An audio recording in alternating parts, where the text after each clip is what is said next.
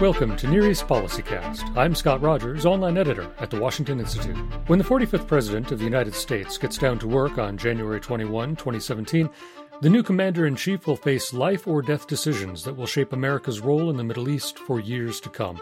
In this podcast series, Washington Institute scholars explore those historic challenges. As former high-level officials in Democratic and Republican administrations, our experts know the issues, the stakes, the leaders, and the players on the ground. Join us as we explore the Middle East 2017 challenges and choices. The Islamic State isn't going to simply disappear. It'll become more of an insurgent group. It'll become more of a terrorist group. The role of the Islamic State provinces, especially in places like Libya, in Sinai, and elsewhere, will become more important. Today, we'll hear from Matthew Levitt, a counterterrorism and intelligence expert who served in the State Department, the Treasury Department, and the FBI. Matt is the Institute's Fromer Wexler Fellow and director of the Stein Program on Counterterrorism and Intelligence. He's tracked the evolution of the terror threat from al-Qaeda to ISIS and shares with us his insights about how terrorism will shape the next president's agenda. After this. This is Kate Bauer, Senior Fellow at the Washington Institute for Near East Policy. The Washington Institute is dedicated to advancing a balanced and realistic understanding of American interests in the Middle East and promoting the policies to secure them. Find all of our research and analysis at washingtoninstitute.org or follow us on Twitter at WashInstitute. What are the most important choices that will face the next president at the start of the new administration in January? The new administration is going to face a variety of challenges and opportunities in the area of counterterrorism. Some of these are going to relate to strategic choices around the world, in particular as it relates to Syria.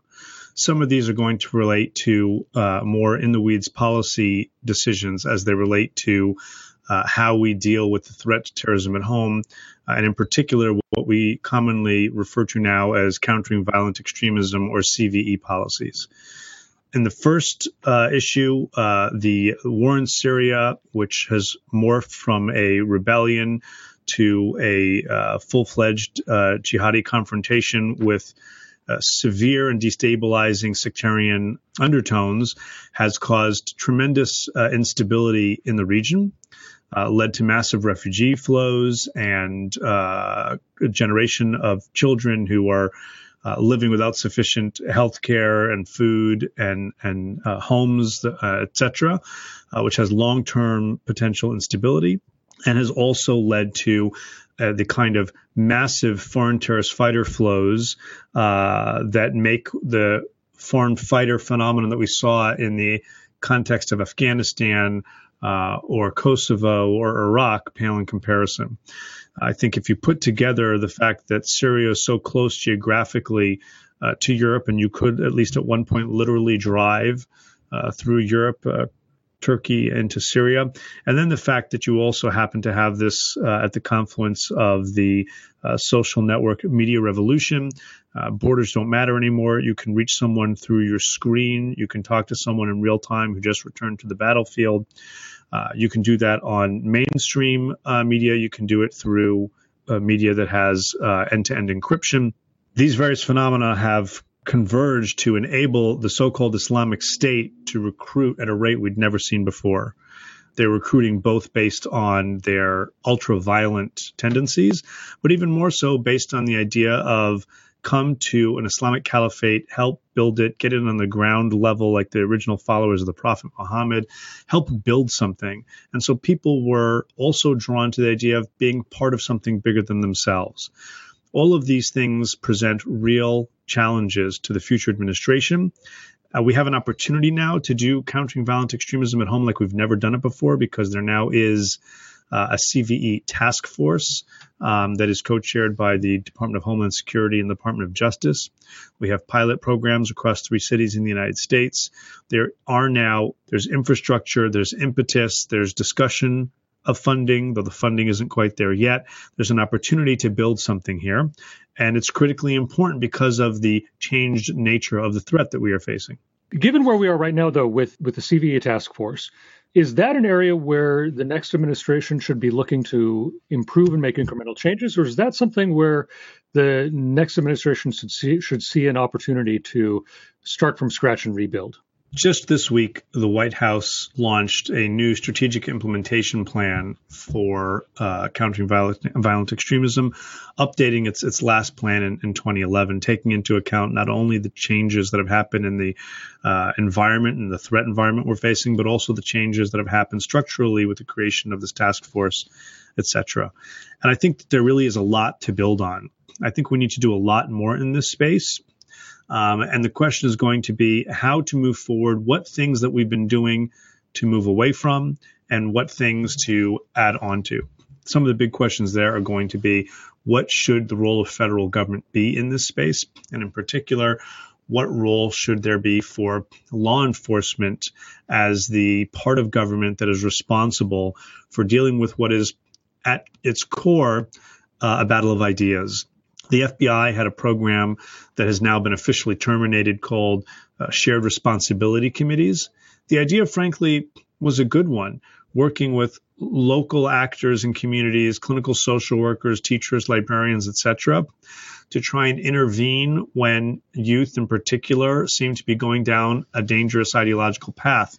The problem with the program is that because it was led by the FBI, communities were very wary that it wasn't really so much a program intended to help them from sort of a public health perspective, but really was an effort to spy through a back door on these communities. The communities themselves were uncomfortable with it, and the professionals that the FBI wanted to partner with were uncomfortable with. The model makes a lot of sense. Trying to find a way to do it so that the law enforcement community is not the one in charge of it is really the way forward. Well, that speaks to a broader challenge that we face in America, where not only culturally, but structurally, given the federal system we have, it's difficult to conduct all of government work on anything when you've got everything from the local police department, the sheriff's department, local government, state government, all the way up to the federal branches. What can a next administration, a next president individually do to help overcome some of those barriers without trampling on existing American norms and political cultural expectations? I think the first thing they can do is recognize where there's overlap and where there need not be overlap between what is actually counterterrorism and what is countering violent extremism. The ability to employ a whole of government, all elements of national power method on actual counterterrorism is much more straightforward. The ability to do it in countering violent extremism space is more complicated, in part because this is not where government is at its best, talking about ideology, talking about religion. Even radical ideology is, of course, protected within our system and well should be. But much like smoking, which is legal, but the government expends a lot of effort to discourage, mostly by partnering with state and local government, there has to be ways for us to empower as a federal government, the state and local and community activists to be able to do what needs to be done in this space without having a huge federal footprint. And that, I think, is going to be something that we're going to see moving forward. At least it's something that the next administration is going to have to grapple with. The larger strategic issues is a separate matter. How we deal with Syria. Are we only dealing with the Islamic State? Are we less concerned with Al-Qaeda, which frankly seems to be somewhat resurgent? Are we okay with the Assad regime remaining in power, even though the Assad regime has killed many, many, many, many more people than the Islamic State has? And what about the other side of the equation, what has become a deeply sectarian conflict in the region? What about groups like Lebanese Hezbollah, which are not part of the Sunni extremist side of the coin, but the Shia extremist side of the coin? What about the other Shia militias that are much empowered now in Iraq, in Syria, and elsewhere? And what happens with them, for example, in and after the Battle of Mosul? And at the flip side, here at home, even as we are dealing with Islamic extremism, which clearly is a threat in terms of the Islamic State and Al-Qaeda and the threat of lone wolves, etc. We also have threats from other terrorist entities, domestic terrorism, white supremacist groups. We've seen a sharp increase in those types of attacks here too. And if we're going to be countering violent extremism, we need to be countering all sorts of violent extremist ideologies with the same vigor. Can you explain in layman's terms, what is the difference between counterterrorism and CVE, or countering violent extremism? Counterterrorism is about stopping people who are already committed to violence from doing that violence. It's about apprehending people, stopping attacks, preventing the funding and logistics for those attacks. You're talking about people who are already committed to violent acts, in terrorism, violent acts in support of some type of ideology. Countering violent extremism is in theory about moving the needle earlier in the process and countering the process by which people are radicalized and then mobilized to the point where they are willing and engaged in trying to carry out acts of violence. The problem, I think, with CVE, and something that the next administration will definitely have to grapple with, is that it has become a catch term for all kinds of things. CVE now includes international development funds. If you build a playground in a community that has been disadvantaged, that might be eligible for CVE funding, because maybe if there's a basketball court and if there are after-school programs, maybe a kid will be less likely to join an extremist group or a violent gang. Now, it's impossible to prove whether or not that's going to be the case, but I think we have to make a distinction between what is actually countering violent extremism, CVE, and what is CVE relevant. Lots of things are CVE relevant.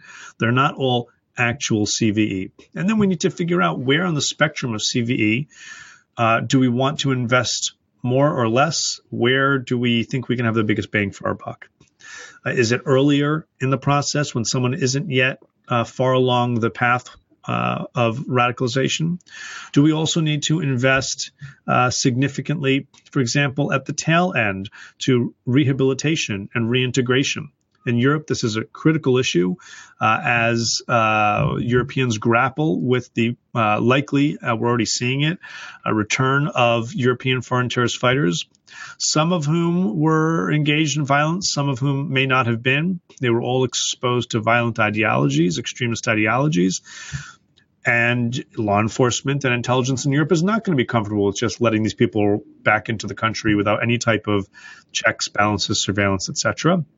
Here in the United States, it's not quite as acute a problem because we've had so far fewer foreign terrorist fighters who have gone and fewer still who have returned.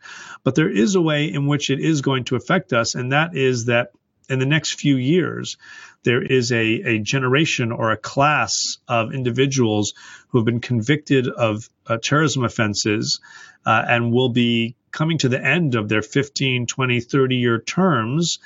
And we have not had any reintegration, rehabilitation programming going on in our prisons, and what's going to happen to these individuals as they are released back into society. So we do have a spectrum of CVE issues that we'll need to grapple with, and we'll need to figure out how much do we invest from these very limited pools of resources in rehabilitation, in trying to prevent someone from being radicalized in the first place, or of course in the middle, maybe where the rubber most meets the road, in interventions. You might think of it as off-ramping, where a clinical social worker or a teacher or a librarian or the FBI, someone notices that someone is on the path to radicalization, and we're able to intervene, preferably in a public health model, to get someone off the path to radicalization before it becomes a law enforcement problem. The terrorist threat to America has evolved significantly in the last couple of decades. We used to live with the threat of spectacular, tightly coordinated terrorism like the 9/11 attacks. Today, we seem to live with more diffuse threats of terrorists with a backpack bomb or a sporting rifle. You've invited many counterterrorism policymakers to address the Stein Counterterror Lecture Series over the years, and they've discussed in detail how our efforts to disrupt terrorism and radicalization have adapted. So, looking at where we've come, where we are now, what more does the next president need to do to keep up with or to get ahead of evolving terrorist threats? So the threat really has evolved significantly. If you think about the beginning of the Obama administration with the capture and kill of Osama bin Laden, the Arab uprisings where it seemed that teenage youth with cell phones accomplished what Al-Qaeda never did with guns and bombs, but then the failure of the uprisings leading to failed states. Of course, the conflict in Syria. Then overlaid on top of that, the sectarian grievances and the real and perceived crimes that Sunni radicals have inflicted upon Alawites and Shia and vice versa. The media and internet landscape, the jihadist competition, not only now Al-Qaeda, but even more so the Islamic State and a variety of other groups that have arisen in the Syria context in particular. And then because of this, the foreign fighter phenomenon, the returning foreign fighter phenomenon, inspired attacks, lone wolves, and then because of the Snowden effect, the dark web, metadata difficulties, encrypted communications, all of this have made for a very different threat environment today than we had when President Obama first came to office. Whoever next occupies the White House is going to have to look at those issues and try and prioritize how we deal with a very different set of threats. First among those is going to be Syria and Iraq. Syria and Iraq and the instability that those wars have created what an unclassified Office of the Director of National Intelligence report, a forecasting report called Global Trends 2030, referred to as looming disequilibria. The report was written before the Islamic State. It was looking out to worst-case scenarios in the region, and unfortunately now just about all those worst-case scenarios have been surpassed, and they're in the rearview mirror. But that term of looming disequilibria still resonates with me. The type of problems we're seeing in the region today are not just problems for today, they're the types of things that cause problems for the long term. Think about the large influx of Syrian Sunnis into Lebanon, completely changing the demographic balance of that country. There's no likelihood those people are going to be going home anytime soon. That has very destabilizing potential implications for Lebanon. Look at the situation that Jordan finds itself in, not to mention instability in places like Libya, in Yemen.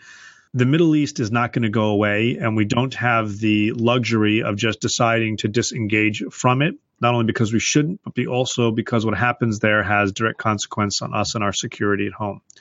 So we're going to have to deal with very difficult questions about Syria, Russia's role in Syria, Iran's role in Syria, how we want to deal with the Shia militias, even as we also continue to put pressure on the Islamic State. I'd even say that our recent successes in pushing back the Islamic State, the amount of territory it controlled, they've lost about 50% of the territory they controlled in Iraq and maybe 40% in Syria. They just lost Dabiq, which had tremendous ramifications in terms of their propaganda.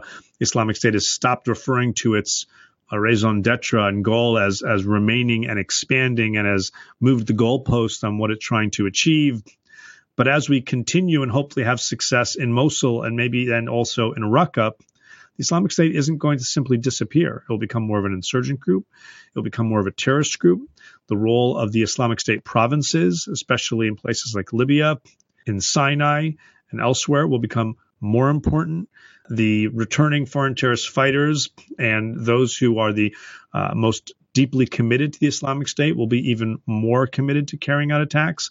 And so we're going to have, at least in the near term, a continued really high threat level. And we're going to need to deal with that even at the same time that we have to start dealing with the underlying causes, which is Syria. There will be a desire to deal with the critical threat from Sunni extremists by some by saying maybe Assad is not so bad. Maybe that is the devil we know that we can deal with. And I think that would be very, very dangerous. We need to remember there were foreign terrorist fighters going to Syria even before there was an Islamic State, even before there was the Al-Qaeda affiliate Jabhat al-Nusra. And it was because Assad was barrel bombing and killing Sunni civilians. And so I think we're going to have to deal with this geostrategic issue, which has both military and counter-terrorist implications, even as we walk and chew gum and also deal with the tactical counterterrorism problems that have to deal with tapping phones and running surveillance and making sure that passenger manifests are up to date and helping our European allies monitor their borders, etc. So to what extent can the next president treat the foreign policy aspects of counterterrorism as its own strategic imperative versus to what extent is that ultimately a subset of the larger strategic challenge of the breakdown of the state system in the Middle East? It is true to say that in a way, the counterterrorism problem we're facing today is a subset of the strategic meltdown in the region. But counterterrorism has a momentum of its own, a priority of its own, politically and in terms of the psychological effect that terrorism has on a population. It's not like you can put it to the side. And so even though it is a subset of a larger issue, it is an issue of its own in its own right. So they're more intersecting and overlapping than they are primary and secondary. I had a conversation not long ago with a government official on a lot of these issues we're discussing, and this person said to me, look, the place where I work has been tasked with coming up with plans and a variety of things, but can you please tell me, because no one can explain to me, what is our administration's policy? What are we trying to achieve? We need in the next administration to have greater clarity on that. If we don't know what it is we are trying to achieve, it's going to be very hard for the people who come up with plans to develop plans to achieve an objective that's unclear. The objective can't be limited to the defeat of ISIL because our threat is not limited to the so-called Islamic State. The so-called Islamic State will survive past the defeat of the so-called caliphate. It will change, but it will continue in a different form, and we will find that there are other Al-Qaeda and other remaining threats. And so long as Syria is a festering wound in the region, others too, Yemen, Libya, but mostly Syria, we are going to have an immediate set of security threats. And so we're going to have to deal with these in tandem with one another. Well, another immediate issue that the next administration is going to face is Iran, which continues to be a leading state sponsor of terrorism as well as of militias and the insurgents who are fomenting chaos across the region. So how can the next president push back against Tehran's support for terrorism and militias without risking the collapse of the nuclear deal?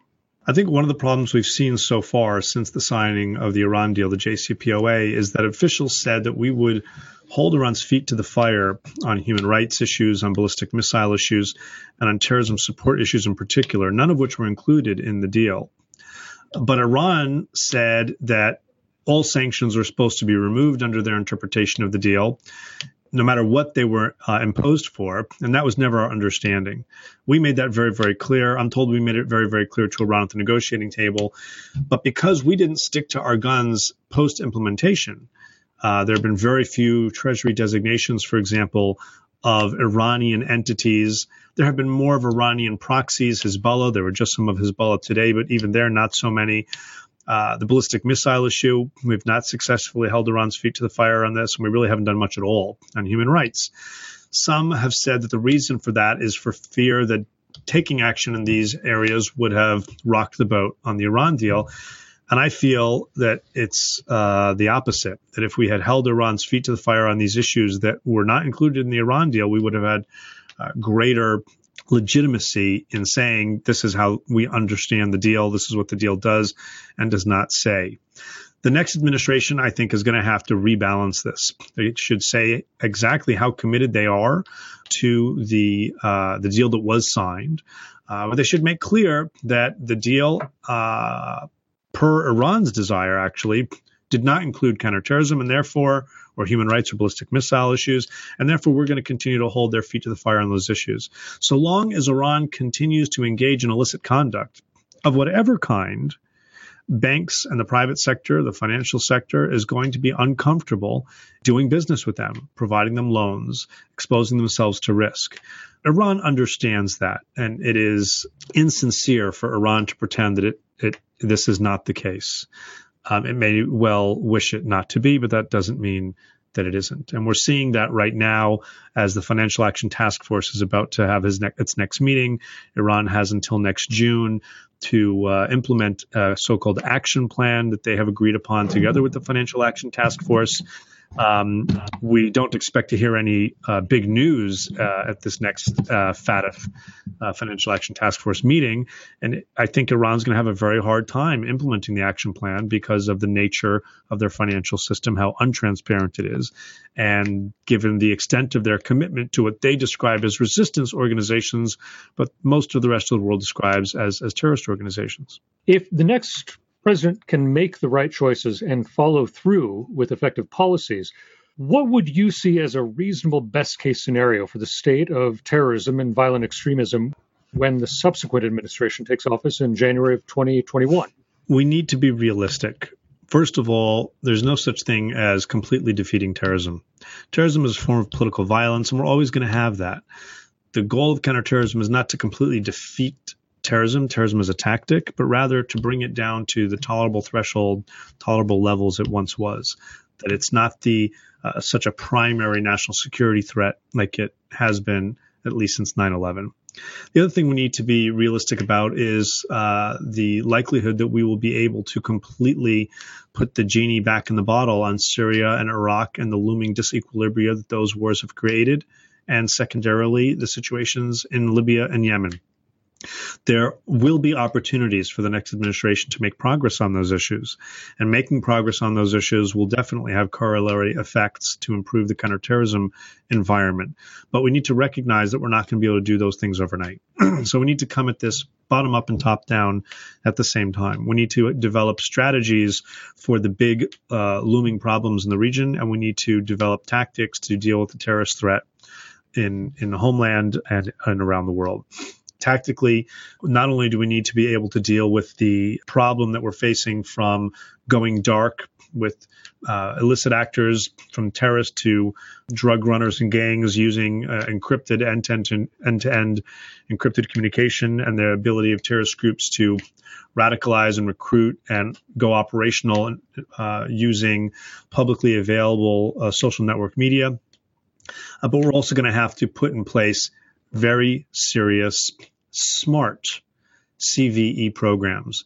That doesn't mean government should be the one doing it, but it does mean we're going to need to balance the need to put in place public health models and still at the same time also engage in the kind of counter-messaging and counter-narrative that undermine dangerous ideologies. We should not be afraid to challenge ideologies. We're not going to ban or criminalize provocative, radical, or even dangerous thought, but we should not shy away from challenging it. Again, much like the smoking analogy. It's legal, you can do it, but we're going to go to great lengths to try and make it less sexy, less appealing, more expensive for you, and try to do that because that's in the public interest, the public health interest, etc. So we're going to need to do those at the same time. And as we are engaging in true CVE programming, from off-ramping and disengagement, rehabilitation and reintegration programs, we're also going to need to figure out ways to do things that are CVE relevant. And so if there are communities that are insufficiently integrated, if there are communities that where services are lacking, if there are situations which may help drive people towards extremism, we should address that. Not because poverty leads to extremism. It doesn't on its own. Study after study has shown that, but it can be a contributing factor. We have seen in Europe in particular, and also in the United States, a sharp rise in the number of criminals who have made the leap from criminal activity to terrorist activity. We've seen in Europe in particular a tremendous number of people who have gone from, as one Belgium counterterrorism official put it to me, from zero to hero. People have no prospect in their lives. They can't get a job. They're not doing well. They don't feel good about themselves. They don't feel like they belong in society. Suddenly joining a group that makes them important. Getting in on the ground level of an Islamic State, building it up like the first followers of the Prophet Muhammad, defending fellow Syrians For them, the uber violence of the Islamic State was something else. So they were getting involved, many of them, because they were getting involved in something that was bigger than themselves and going from zero to hero. For others, the uber violence was fine enough, especially those that were truly hardened criminals. Matthew Levitt is the Fromer Wexler Fellow and Director of the Washington Institute's Stein Program on Counterterrorism and Intelligence. Matt has served as a counterterrorism advisor for the State Department, Deputy Assistant Secretary of the Treasury for Intelligence and Analysis, and as an intelligence analyst for the FBI. He's the author of numerous reports, including the books Hezbollah, The Global Footprint of Lebanon's Party of God, and Hamas, Politics, Charity, and Terrorism in the Service of Jihad. Matt, thank you for joining us today. My pleasure. Thanks so much. This has been Near East PolicyCast from the Washington Institute. Production assistance comes from multimedia editor Neil Orman. For more research and analysis on the Middle East, find us online at washingtoninstitute.org. Follow us on Twitter at WashInstitute and subscribe to us on YouTube at Washington Institute for events and video explainers.